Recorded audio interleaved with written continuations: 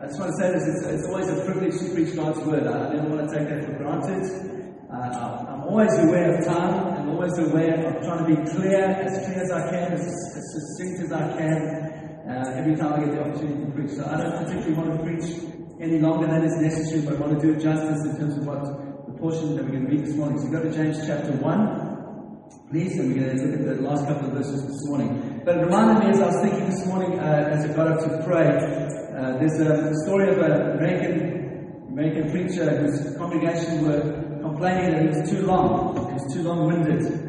And so he said to them on Sunday, he apologized. He said, sorry that our sermons have been too long recently. He said, I heard that the preamble of the Declaration of Independence contains 300 words.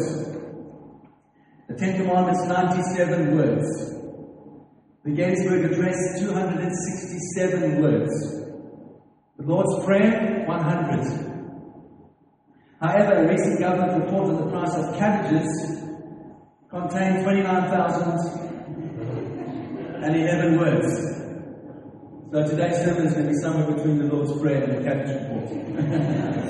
So I will try to do the same. Somewhere between 100 words and 29,000. We're going to preach this morning. The other thing I read this week, which I found amusing, the definition of an optimist is someone who believes the preacher when he says, in conclusion. Alright. But I want to start this morning by asking you a very simple question. And I trust as we talk this morning, you'll be able to think this through together with me. What do you think a truly spiritual person looks like? What do you think true spirituality is? Maybe you can just reflect on that for a while. And as you do that, I just want to recap over the last couple of weeks, just the tone of this first chapter of James that we've been looking at. And over the last couple of weeks, we've been having a look at that we are set free in Christ, that we experience absolute freedom as we look into the mirror of God's gospel, as we look into the perfect law of freedom, the perfect law of liberty. We are transformed to be more like Jesus. We don't look into the law of introspection, the mirror of introspection that produces nothing, it just produces apathy and death in our lives. It's endless cycle of introversion. No, the gospel says we look to Christ, the perfect one. And as we look to Christ, we look to the perfection of His gospel, we are transformed, we are set free, we become more and more like ourselves, who God intended us to be, and ultimately become more and more like Jesus. And Jesus came and He lived and He dwelt amongst us, and He went about doing good, and we who are called after Christ are called into the same ministry for our lives, to go around doing good, not to earn salvation, but out of joyful obedience to the gospel, we give ourselves away to other people. This is the gospel. This is the good news of Jesus. And so, James uses this terminology that we are doers of the word and doers of the work of the kingdom. So I want to come back to the question I started with. What are truly spiritual people? What do truly spiritual people look like? What characterizes them? And I think the answer that James gives us might surprise us. And if you would like to read with me, please, verse 26 of chapter 1. And these two verses are really the hinge upon which this whole letter turns. This is the crucial point of chapter 1. This is what James says. If anyone thinks he is religious, I want to not use religious, because it has too many connotations. I'd rather prefer to use spiritual. If anyone thinks he is spiritual and does not control his tongue, he deceives his heart. This person's religion or spirituality is worthless.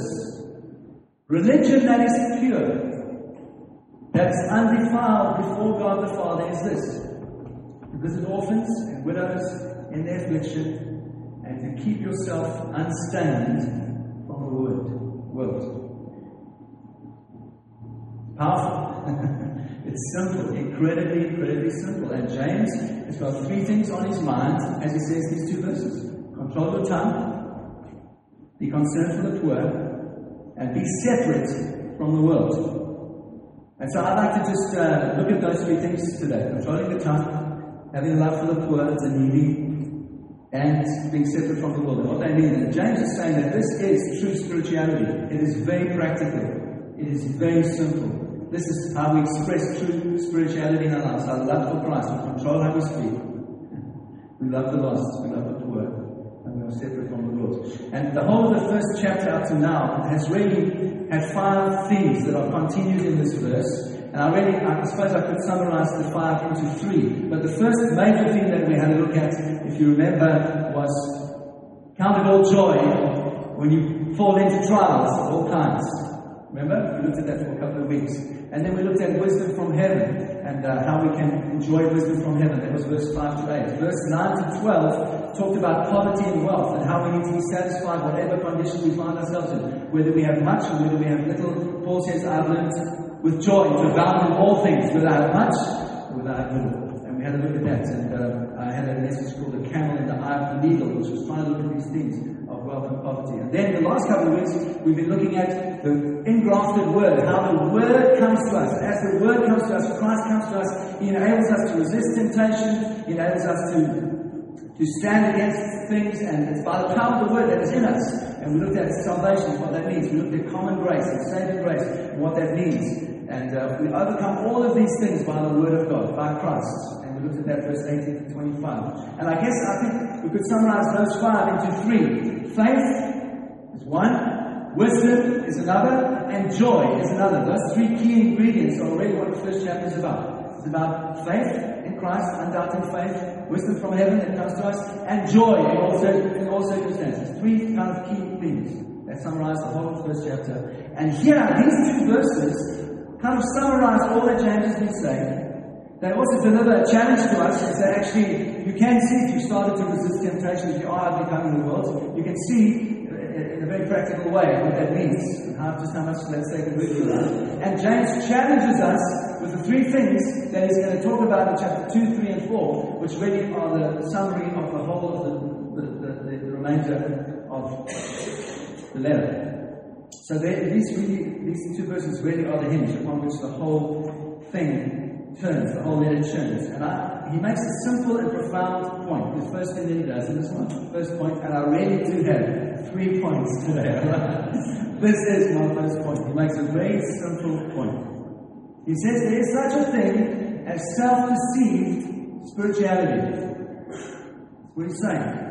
He says religion, spirituality that is pure and undefiled before God the Father is this. And then he defines it. So I guess I could ask all of us this morning, how would you finish his sentence? What would you say if someone asked you, Martin, what is pure spirituality? Define it for me. How would you finish his sentence? Zach, how would you finish the sentence if someone asked you that? Perhaps I would suggest you, we might say some things like this. Religion has to do with prayer. Spirituality has to do with prayer. It has to do with reading the scripture. It has to do with enjoying great times of worship together. It has to do with praying for others. It has to do with being generous, giving your tithe, and being generous to the poor. That's what true spirituality is. I think that's the kind of answers that we would give. Dealing radically with sin in our lives, letting the Holy Spirit come and put a sword through our own hearts, not being hypocritical. But James makes a simple and a profound and a striking point. He just says this. He says there's a form of religion, there's a form of spirituality that actually is quite self-satisfied. It's pleased with itself, and at the same time it's defiled before God. And in our culture, I was watching this Danny DeVito. I love his acting, Danny DeVito, and he was talking about. They asked him, said, did he have any kind of religious belief? And he said, no, I'm not a religious person. I don't do that stuff.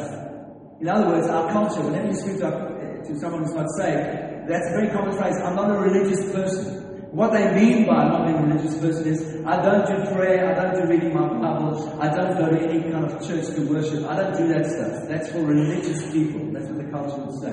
That's for religious people. I would say I believe prayer, reading the scripture, celebrating together, being generous with our finances, our basic ABC building blocks of Christian faith. I believe they're good. Absolutely good. We need to be giving energy and time to that. But James is saying a very simple thing. He's saying it's possible to do all of that stuff and still not please God. It's possible to have a form of spirituality that is self-satisfied and at the same time is defiled and unpleasing to God. And he unpacks that a little bit, and he says this, that true spirituality is incredibly practical. Incredibly practical. He mentions 3 down-to-earth things. The first thing he says is, this is point 1A. Control your tongue.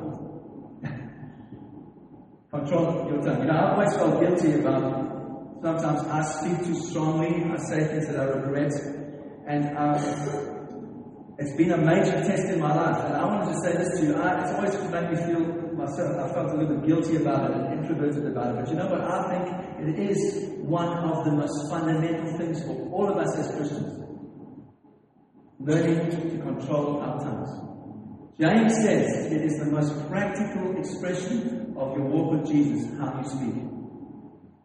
And so in that sense, I don't feel guilty anymore because I know it's a problem that every one of us faces, controlling our tongue. In fact, James has already hinted at it. He's already let us know that it's coming in verse 19 of chapter 1 when he says this, "Know this, my beloved brothers, let everyone be quick to hear, slow to speak, slow to anger." He's already introduced it. And I try to give some time to that. I preached a sermon called Thinking Before Speaking. And that was exactly what I was trying to say. So he comes back to this theme now. And he's going to enlarge on it in chapter 3. But I want to say controlling the tongue is much more than just keeping quiet. It would be so easy if controlling your tongue was just keeping quiet. And we all go around saying nothing. But that's not really what he's talking about. And if I can illustrate it like this, imagine for those of you that enjoy Formula 1, imagine if you had the claim to be the best Formula 1 driver in the world. So like Lewis Hamilton or Sebastian Vettel or who's the other guy, Felipe Massa. They're all these guys that they at the moment are right up there in terms of Formula 1 drivers. It would be like claiming to be the best Formula 1 driver in the world, but never ever getting in a car and driving a race. Or it would be like a footballer, say Messi or Rooney. These guys claim to be some of the best footballers in the world. People look to them as the best footballers in the world. It would be like a footballer saying he was the best at his trade and not ever playing a game. Not ever kicking a ball. You understand what I'm saying? So if it was just to keep quiet, it can't possibly be that. We would know that's nonsense. It can't be that. Learning to control our tongue, I believe, with the grace of God, is learning to speak with such a skill that we only do good when we speak. That we only bless others when we speak. And you know that's not, for now, if you've been part of this church for any length of time, you must know that's only possible by the power of the Holy Spirit. You cannot do that by sheer willpower. It is impossible. It's only possible by the Holy Spirit. Someone said this, and I don't know who focuses, but keep your words soft and sweet in case you have to eat them later. Keep your words soft and sweet in case you have to eat them later. And so, it might be that learning to control our tongue is sometimes keeping quiet. But I want to say it's much more than just silence. It's much more than that. In other words, James is saying to be a doer of the words. To be a doer of the word, that's his terminology, that's his language, means it doesn't only consist of applying the word of God to your life, which we must do. We must apply the word, it must come, the implanted word must come to us, but it also includes demonstrating that we have applied the word to our hearts by controlling how we speak. It's a very logical thing he's saying, very simple thing. Why does he say that? Well, I think there are many things we could say. I'll just give you 3 things perhaps he's concerned about. Well, one, if we don't control how we speak, we jump to false conclusions and we speak rashly. And James is saying, I want you to avoid that. And we have one of those phrases where he says, you can even think about that in terms of God, where he says, let no man say when he is tempted that he is tempted by God. Remember that beautiful statement. There's no evil that comes from God. Don't say when you've been tempted it's come from God. No. Every good gift, every beautiful gift, every perfect gift comes to us from the Father of lights, comes down to us from our Father in heaven. He only gives good gifts to his children. Every bad gift comes from within us. It comes from the devil. Don't get confused. And he's saying, even when you speak, don't say something like that. Don't be rash. Don't be hasty. It's a wrong conclusion. It's a false conclusion. Nothing evil comes from God. Don't speak like that. Don't be rash. Don't hastily announce something that proves to be false later. Keep your words soft and sweet, because actually you might have to eat them later. That's what he's saying. Secondly, we grieve the Spirit when we speak rashly. When we speak before we think. And I try to look at that in detail as well. Nothing good. Remember I said nothing good. Nothing good comes from anger. The only one who wins when you're angry is the devil. No one else. And I'm speaking to you as someone who's had to try and bridle my own mouth. I'm not saying that I'm a champion in this area, but I am saying God is teaching me. Be careful how we speak, how we open our mouths. There's a real sense that we only grieve the Holy Spirit when we open our mouths. But at the same time, we can please the Holy Spirit when we speak with blessing and encouragement to others. Amen? Thirdly, I think James is saying this because we can be a poor public witness. What is he saying? He's saying true spirituality is one who controls his tongue. So he's saying that we can clearly demonstrate hypocrisy to people if we don't control how we speak. We can be those that never miss a Sunday meeting. We can be those that are diligent in prayer. We can be those that enjoy personal times of worship, have good theology, pray for others, reach out into the community. We can do all this stuff which is really, really good. And James is saying at the same time, if you lose your temper, it's not a good witness. Is it? So we can simultaneously express beautiful things out of our relationship with God, and simultaneously to that we can be hypocritical in how we live if we do not control our tongue. This is very practical, and I trust you are being encouraged because that's what I'm trying to do. And James says, if we are like that, we seem to be religious. In other words, we're more concerned about making a good impression to people than we actually are about our relationship with God.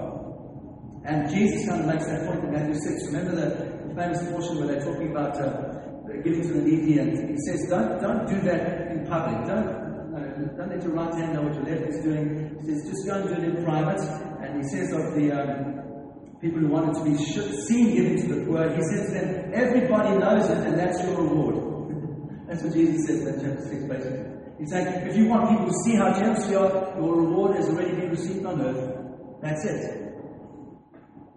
People are not for you. And he says, no, don't live like that. Store up rather for yourself treasure in heaven, where your Father sees. Do some things in private that nobody sees. When you pray in private. Not like the Pharisees who pray in public and loudly so everyone can see that they're praying. You just get in, go home, close the doors, and you pray to your Father in heaven. That's what Jesus says.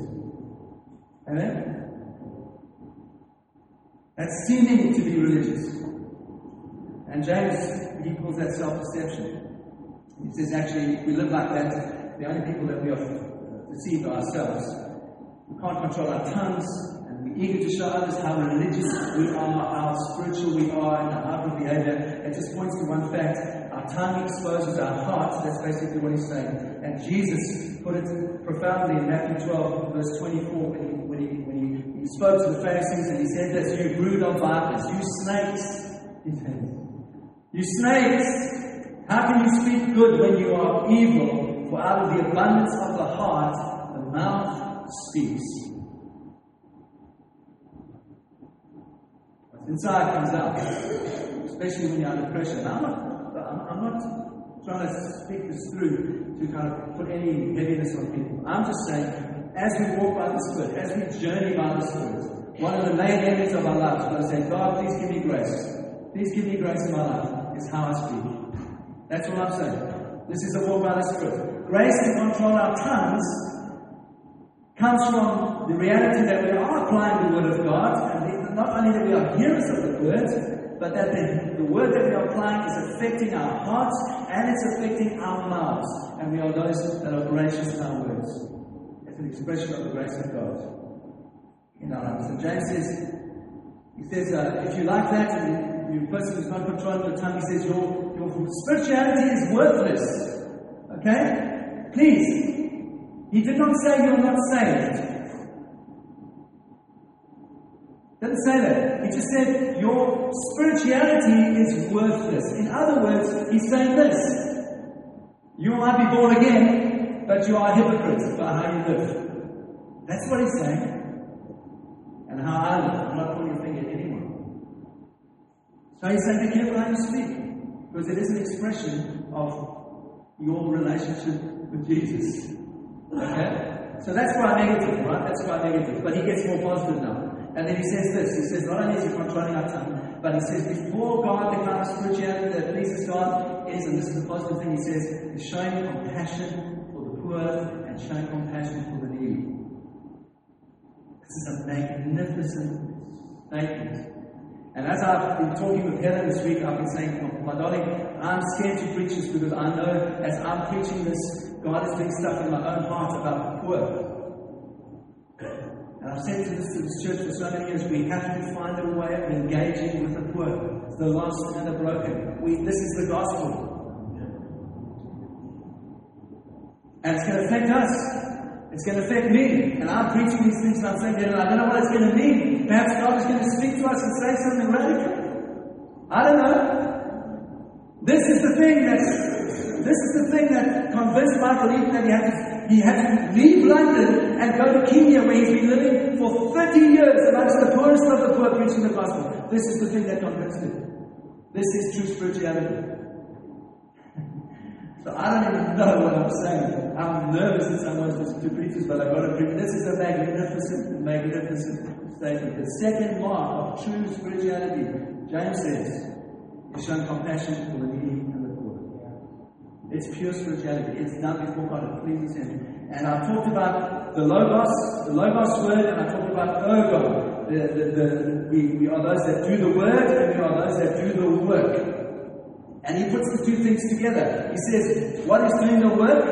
Doing the work is visiting the poor and visiting the widow. That's doing the work. What is doing the word? Doing the word is keeping yourself unstained from the world. That's what it is. So he's not saying you must be personally holy. He's saying that there is personal holiness, but your personal holiness includes being a faithful witness to the gospel in how you live. How you see yourself, how you see other people. So it's not an either or, it's a both and. And I want to say to you this morning that we can be faithful in leaving the world behind, we can be faithful in dignifying the new man, we can be faithful in putting to death the flesh, and in that sense we're honoring God with our lives. At the same time, we dishonor God by not caring for the poor. Or we can care for the poor and be concerned with the social gospel, and yet at the same time have no sense of God needs to change me. There must be personal holiness expressed as well, and both of those are wrong. So I don't believe it's a one either or. I believe it's a both and. And this is the classic tension that we see in the church. There are those that want to preach a social gospel. The social gospel is we've got to do something for the poor, and so we give all our energy into meeting the physical needs of poor people. And then there are those that say that we must preach the gospel. And what does that mean? It means, well, unless a man is saved, he's just going to go to heaven, either a poor man or a rich man. But if he's not saved, he's not saved. And so these are the two tensions, the social gospel and preaching the gospel. And I want to say to you, there must be a third way, which is both of them. Must be both. Because of what Christ has done. Because of this great salvation that we've received, the gospel that we know, the gospel that's transforming us, it must be worked out in the care and the loss for the lost and the broken. It must be. It cannot be anything else. It's fascinating to me that when... so what I'm saying, we must have a non-verbal witness of the gospel in our lives as well. We must demonstrate it somehow. That doesn't save us. It's got nothing to do with salvation. It's an expression, it's a joyful obedience to Christ. And I was just thinking, it's a great theme in the Scripture. It's one of the great narratives of the Bible. God loves the poor and the lost and the broken. When He first took His people out of Egypt, they were distressed, they were discouraged, they were dreamless, they were a depressed group of slaves in Egypt. God's heart is always for the lost and the broken, always. And what does He say? He says to Moses, go and speak to them and say, God wants to set you free to worship Him. That's it. That's a great narrative of redemption all throughout the Scripture. God cares for the fatherless. Even under the Mosaic law, we had a look at that, the law which is absolutely ruthless in some ways. We see it's the thing that's on God's heart. And if you want to look for yourself, you can look at Exodus 22:22, Deuteronomy 16:11, Deuteronomy 24:17, Deuteronomy 26:12. This thing of the fatherless and God working on behalf of the poor and needy. Deuteronomy 10:18. He executes justice for the fatherless and the widow. He gives the sojourner, he loves the sojourner, giving him food and clothing. Speaking about God intervening on behalf of those that he describes there. Those that oppress the fatherless make God angry. Deuteronomy 27:19. Cursed be anyone who perverts the justice due to the sojourner, the fatherless, and the widow. And all the people say, Amen. God expects something of His people that is an outward livingness. Not just living for ourselves. This is a fruit of the gospel. And the same things can be said about taking care of widows, their need for provision, helping make good decisions, protection, and those that oppress them. And God is especially concerned for those that are overlooked. And one of the scriptures, key scriptures that we felt God gave us in this church, Psalm 68, verse 5. Father to the fatherless and protector of widows is God in His holy habitation. That God would set the lonely families in this community of faith. Yes? Psalm 146, verse 9. The Lord watches over the sojourners. He upholds the widow and the fatherless, but the way of the wicked He brings to ruin. Proverbs 15:25. The Lord tears down the house of the proud, but maintains the widow's boundaries. There's a practical application there. And God, He also says kindness towards the widow and the fatherless is commended in the scriptures as a mark of faithfulness towards God. Isaiah 1 verse 17. Learn to do good. Seek justice. Correct oppression. Bring justice to the fatherless. Plead the widow's cause. That's what God says we should be engaged in those kind of things. Those things don't save us. Those are an expression of the gospel. And in case you just accuse me of saying, well, it's all Old Testament, what about the New Testament? Well, Jesus said exactly the same thing. Exactly the same thing. Mark 12:40, speaking to the Pharisees, he said this, you who devour the widow's house. You devour the widow's house, and at the same time make a pretense for long prayers. This is what Jesus says to the Pharisees. He says, you will receive greater condemnation. The religious people pray long prayers in public that everyone can hear, at the same time not caring for devouring the widow's house, not caring for the widow. Jesus said exactly the same thing. The hallmark of the early New Testament church was that they organized daily help for widows. And you know, in Acts chapter 6, the thing comes when the Greek widows seem to be overlooked in favor of those speaking Aramaic. And so they said, no, let's sort this out. It needs to be fair. It needs to be equitable in God's house. And so set aside some men who are going to do this, and the apostles can get on with the preaching and praying and seeking God. Okay. So the second mark of spirituality, true spirituality, is loving the poor, the widow, and the needy. And I want to say to you that it's a very, very practical way of us becoming more and more like Jesus. You might say to me, well, what on earth does that have to do with demonstrating God's grace? And I want to say to you, it has everything to do with demonstrating God's grace. Everything.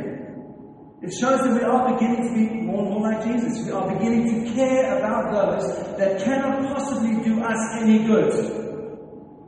That's what R.T. said to me. He said that's the demonstration of a man's true character. See how he cares about those that cannot do anything for him. We're very good at caring for those that can do something for us. They can help us get ahead in business. They can help us in our career or our education. We're very good at making mates, being friends with them, because we can get something. The true mark of character is how you treat those that can do nothing for you. They cannot give anything back to you. Am I too intense? Okay, good. I'm sorry if I am. You know, I was just thinking, Jesus was not picky. Jesus wasn't picky. He didn't go to Capernaum because it was a nice middle-class town, ministering to nice middle-class people. He didn't do that. Wherever there was demonic oppression, wherever there was poor people, he preached the good news. This is the good news. It's good news to the poor. It's good news to the blind. It's good news to those that are under demonic oppression. It's not a comfortable middle-class message. Jesus was not a respecter of persons or place. He cared for anyone that came across his path. And James, when he mentions widows and orphans, he does that because they are a picture for us of those whose material and physical circumstances are hopeless. A widow does not have a husband. An orphan does not have a mom or dad. Their future is hopeless. They do not have protectors. I want to say to you, it's not, notice he doesn't say a widow does not have a partner. I don't want to make a big thing of a small thing. I object to that in our culture. This is my partner. This is not your partner. This is your husband or your wife. This is a covenant that you've made with that person till death do you part. Not some partner that you can conveniently just move out of your cohabitation together when it doesn't work out well. This is nonsense. I want to encourage you to stand against that.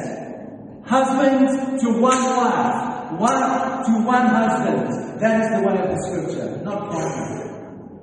Partner just waters down the truth and makes it convenient for us to not be accountable for our behavior. That is it. I'm sorry to be so blunt. No, I'm not sorry to be so blunt. So James' point that he's making, even when he says you have to be careful with the poor, I don't believe that's in a mechanical way. I don't believe it's in a legalistic way. I don't believe it's in an occasional kind of way. Why do I say that? Because the Greek is very, very interesting. It's used in a number of verses, and it conveys a deep affection from the heart. And it's the Greek in the verse we just read is the same that Paul uses in Acts 15:36 when he says to Barnabas, he says, let's return and visit the brothers in every city, in other words, wherever we preach the gospel, the church has been formed, where we proclaim the word of God, and let us see how they are. That's what Paul says to Barnabas. It's a deep affection from the heart that Paul is speaking about. In the same way, Acts 7:22, Stephen says this when he's that famous message of his. He says, Moses was instructed in all wisdom of the Egyptians, and he was mighty in his words and deeds. And when he was 40 years old, it came into his heart to visit his brothers. The Greek is exactly the same. Exactly the same. And so when James is saying we are to visit the orphans and the widows, he's not just saying in an occasional way. He's saying it's to be a deep affection of your heart, a commitment in your heart, to live like that. To live not for yourself anymore, but to live for others that are less than you have. It's a deep commitment. It's something that can cost you something. He's not letting us get away and saying, well, our obligation as Christians is to put a fiver in the offering bowl and when it comes around for the poor. He's saying, no, I'm not calling you to that. I'm calling you to something much, much deeper than that. I'm calling you to commitment of your heart, a lifestyle that's going to affect you and it's going to cost you. It is going to cost you to live like this. Well, Jesus summarized it like this. He said, do unto others as you would have them do unto you. I believe that means we go to those that are in need, regardless of race, background, color, or creed. And I believe that part of the unfolding journey of this church is to find out from God where He wants us, as a community of faith, to put our energy and to be practically involved with the poor and with the needy. And I want to commend those that are already involved in that. I'm fascinated with this church community. There's always been a lot of people that are involved in teaching and nurses and people that are occupational therapists and in their careers, something of that is already being expressed. And I commend them. I think that is incredible that people would choose to live like that. And just as we run up to Christmas, can I give you this thought? Can I challenge you with this as I'm challenging myself? C.S. Lewis said this: there ought to be things that we should like to do and cannot do, because our charitable expenditure excludes them. It's incredibly challenging. In other words, he's saying this: you might want to go to Mallorca 3 times a year, but you know, if you're going to live as a Christian and you're going to give away for others that have less than you, perhaps God is saying to you and to me, go to Mallorca once a year. And the money that you spend on the other 2 trips, it's going to cost you something, but I want you to give that away to someone else. It costs. This is not just scary fairy, this is very practical. I was talking with Helen, as we were talking about what we're going to do for Christmas. Perhaps this Christmas, it will be good for us to have a less fancy Christmas and take some of the money that would make our Christmas luxurious and just have a basic Christmas and celebrate with our close friends and give some of that money away to others that are going to have less than we can have this Christmas. This is very practical. This is true spirituality. This is how we should live. This is not a whip on the back. No one can force you to live like this. You only live like this because of the revelation of Christ. I was to say, there's only one reason to give. I believe we give. We do not give because we are under the law. There's no punishment if you do not give. God is not going to bless you because you do give. God blesses those that give, and God blesses those that don't give. We've grown up in a faith prosperity culture that says if you give in the church, God is going to give you back manifold more. I want to say to you that's not the gospel. That is incredibly selfish. The only reason I give is so that I can get more. What is that? So much of the church is ill this morning. He sent me a text. He said, Andrew, I just watched this program last night on the pastors from the country that I come from who are millionaires, and they celebrate the fact that they're millionaires. I'm not saying you can't be a millionaire if you're a pastor, but I am saying if your motivation is teaching people to give so that you can get more, I spit on that. That is disgusting. That is not the gospel of Jesus. Never has been. God's heart has always been for the poor. Always. So, keep yourself unstained from the world. My third point. What does that mean? Keep yourself unstained from the world. It's just the third mark of pure spirituality. Well, it reminds me of what Jesus said to the Pharisees in Luke 11:42. He says this, "Woe to you Pharisees, woe to you religious people, for you tithe the mint and the rue and every herb. You are sticklers for doing exactly what the law says. You give every little detail of what the law says, but you neglect justice and love of God." And he says, changes him, he says, you should have done the former, you should have done the first thing without neglecting the other. In other words, you've got to do both. So, I believe we do need to be doers of the work of the kingdom, but at the same time, we need to keep ourselves unspotted from the world, unblemished from the world. Isaiah puts it this way, in Isaiah 58:6, you know it well, he says, "Is this not the kind of fast that I've chosen? To loose the bonds of wickedness, to undo the straps of the yoke, to let the oppressed go free, and to break every yoke. Is it not that you share your bread with the hungry, and bring the homeless poor into your house? When you see the naked, to cover him, not to hide yourself from your own flesh." In other words, fasting is saying it's not. Fasting is not just about not having food and being spiritual and praying. It's saying that fasting that God desires is a very practical thing demonstrated. Loving the lost, fasting from some things yourself that could be luxury to you, to do without a little bit of luxury so others can have something more. So you know what? I am concluding. Jesus used this phrase, "Be in the world but not of the world." What does that mean? What does that really mean? Well, I believe that becomes true for you and I when the charm of the world, when the allure of the world makes no impression on your thought process, no dent on your character or your conduct, no difference in the motivation to live for God and for godliness. It's when the world is no longer able to squeeze you into its mold, and when the world doesn't take your affection away from God onto other things. I know some of the things I've said in the last while are not easy, and God is doing some stuff in my own life. But I've said this before, I'm going to say it again. This fascination with leisure, this fascination with luxury that we've grown up in and we've experienced in the Western world, I'm not sure that God values it. In fact, I know He doesn't value it. It's something about the gospel that has to radically affect how we live. The amazing thing about the squeeze we've had in the last couple of years is how much less you can actually live on. Has anyone discovered that? In our household, we've had to say, well, God, we can live without all this extra stuff. Well, let's try and live like this ongoing, so we can be generous. And you know what? It does have implications for my boys. It's going to cost them as well. And we think if we don't give our boys, our kids, the latest toys, the latest version of the PSP Go, the latest this, or they're going to grow up and walk people. I want to tell you, if you give that stuff to them all the time, they're going to grow up and walk people. Because they are going to grow up thinking that is how you should live. I want to say to you, it's not how you should live. I believe the gospel, it turns it all on its head. Live by this. Oh, okay.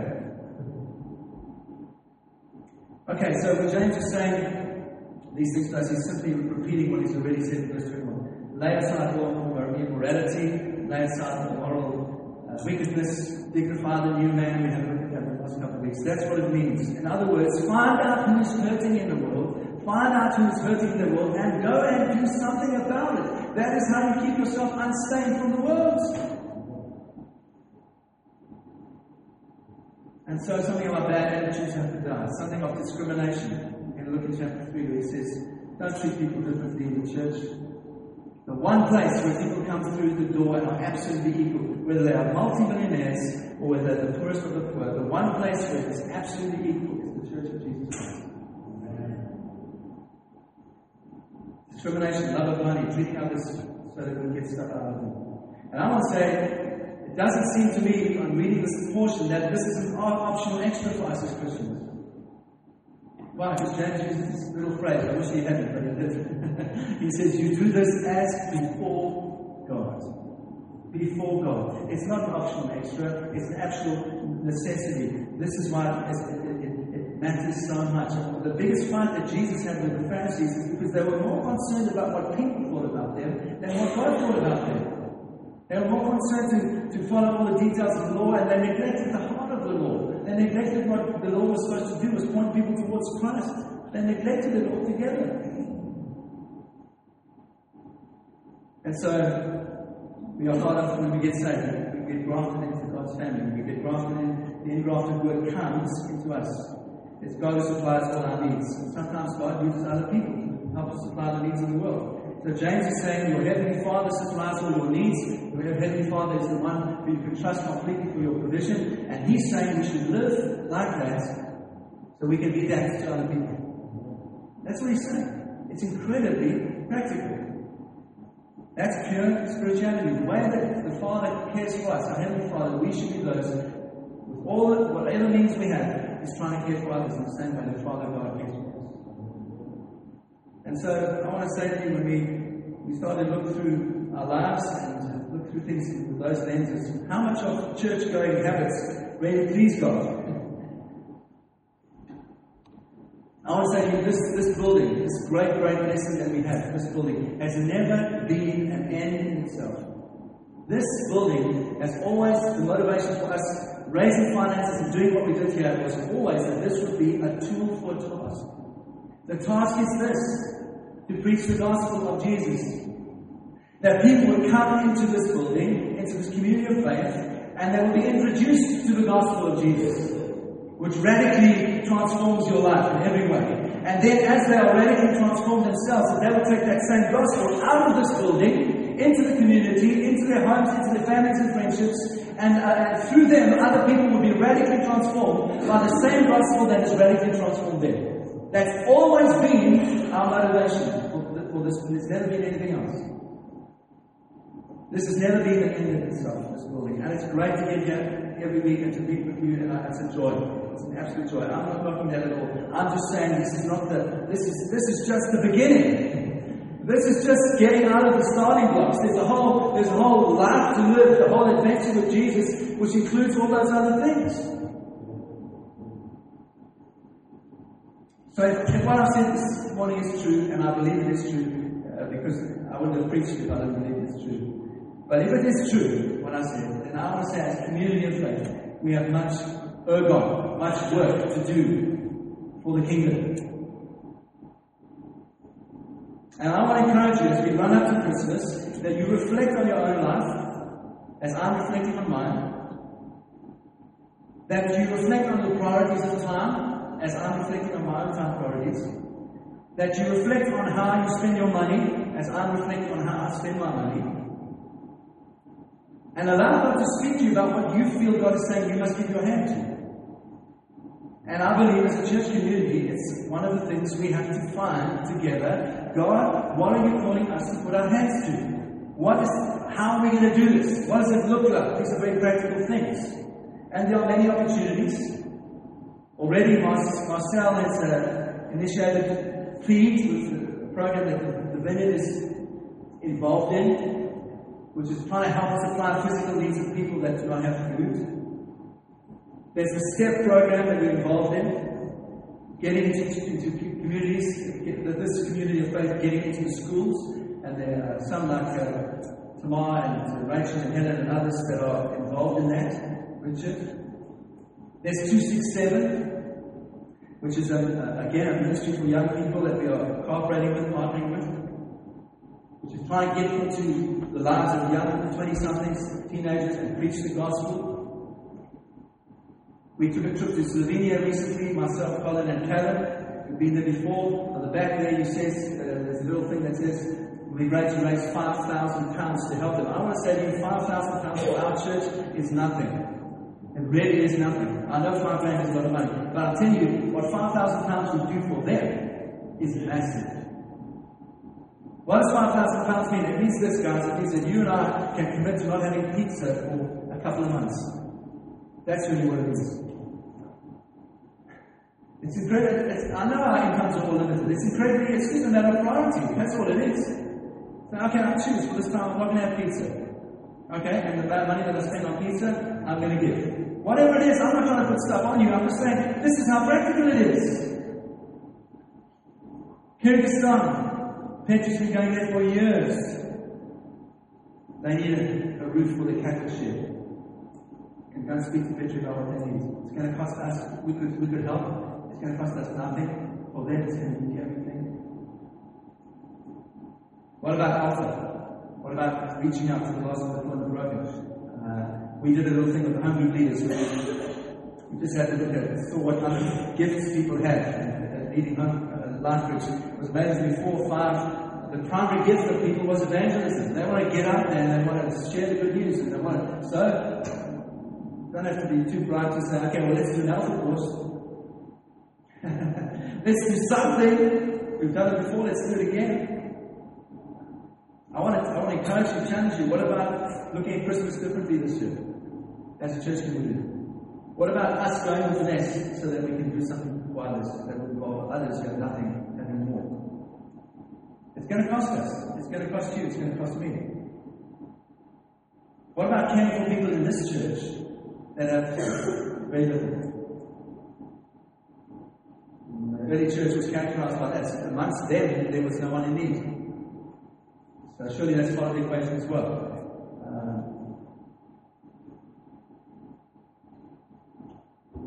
Last thing. I'd love for this church to get back to a place where we are not just surviving ourselves, but we are sowing money out to other communities. I want to say to you, we used to be a church that sowed more than 10% of our income out every single month. Over the 10 years we've got, we have sown out literally tens of thousands of pounds into other ministries that are not going to do us any good. Just to sow and to say, God is part of what you have for us. I want to encourage you, that's where we'd like to get back to. Not just having enough for ourselves, but having more than enough so we can sow into other communities, other churches. This is the gospel.